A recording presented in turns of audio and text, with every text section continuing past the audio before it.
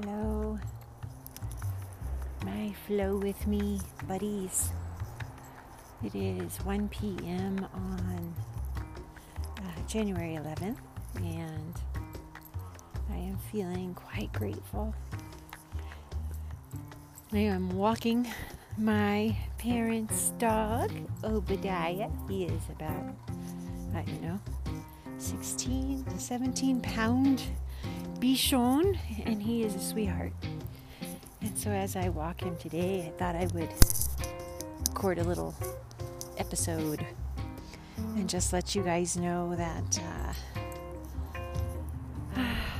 hug the ones you're with, hug the ones you love. I know there's COVID out there. Obviously, if one or both of you are sick, I use your precautions or whatever, but the main thing is enjoy the people you're with, no matter what. I had a terrible scare on Sunday. My dad, guess he's had a hernia for several years now, and I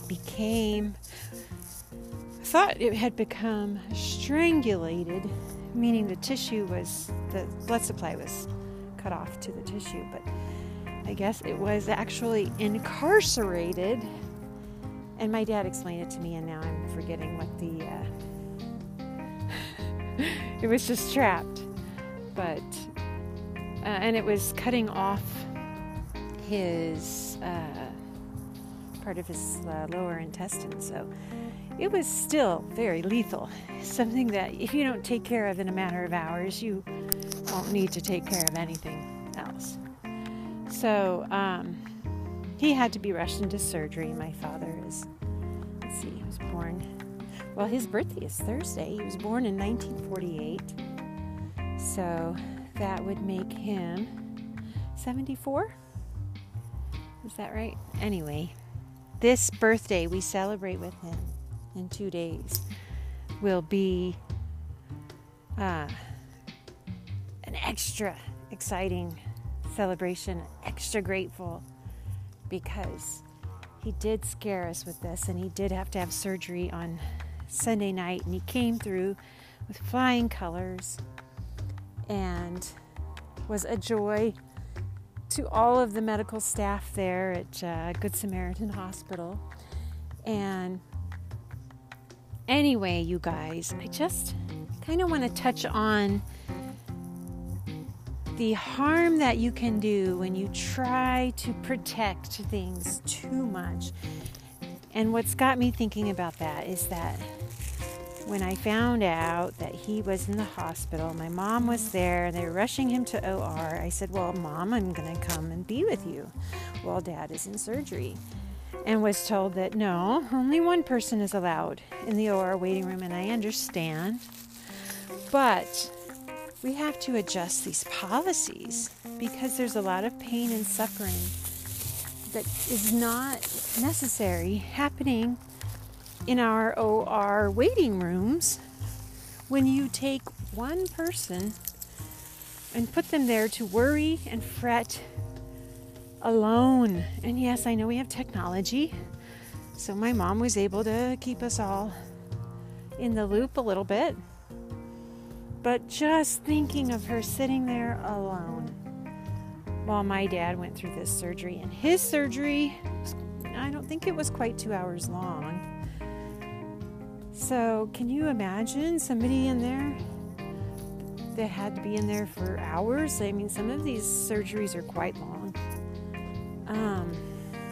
Anyway, I don't want to go into it too much, but some of the precautions that we take to try and keep COVID at bay they're not useful, and they're hurting people.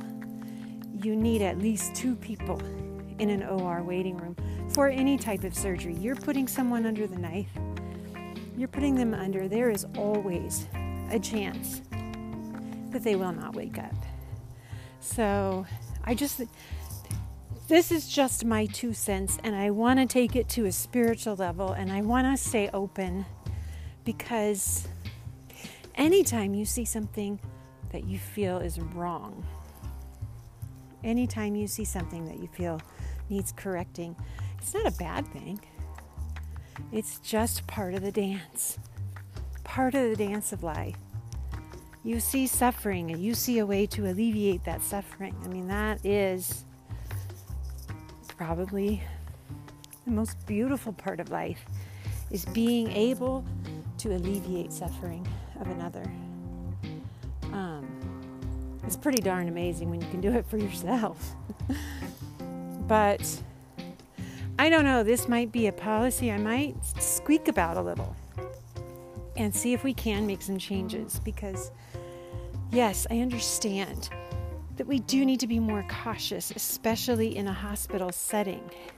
And we can't have the big crowds of people that we used to have. My goodness, when my son Ben was born, I think there must have been a dozen people bothering those poor nurses. Ask my mom about it. She loves to tell that story about how the nurses kept shooing everyone away from just outside my door, my hospital room door. Is the baby here? Is the baby here? So yes, of course, I understand we can't have crowds of people in the hospital anymore.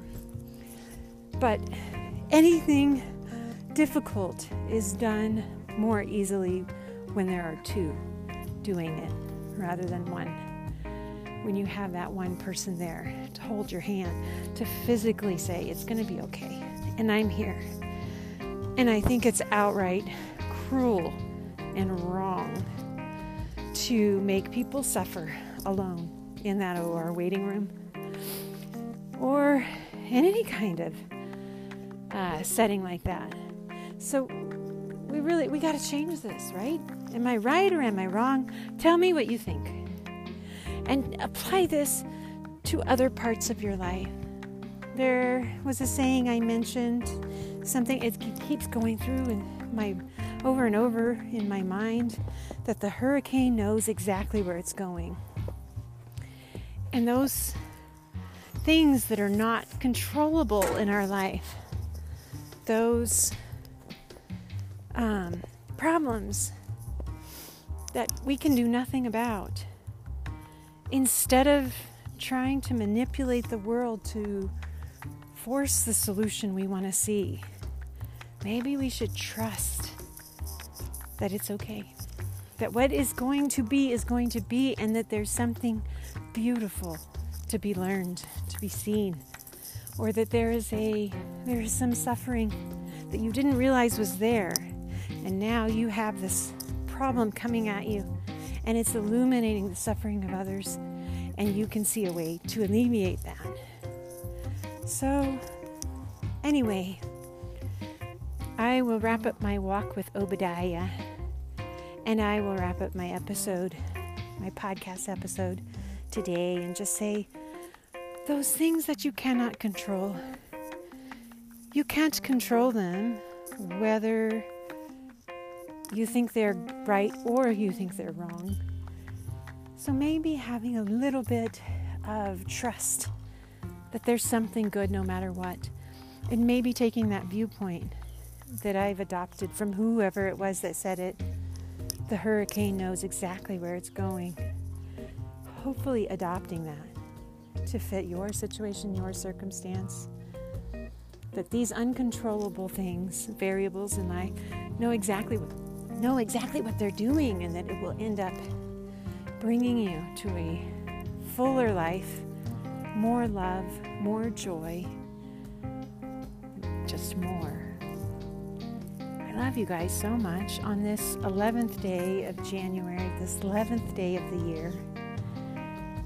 Keep your thoughts on the things that make your heart smile and the things that make your heart break.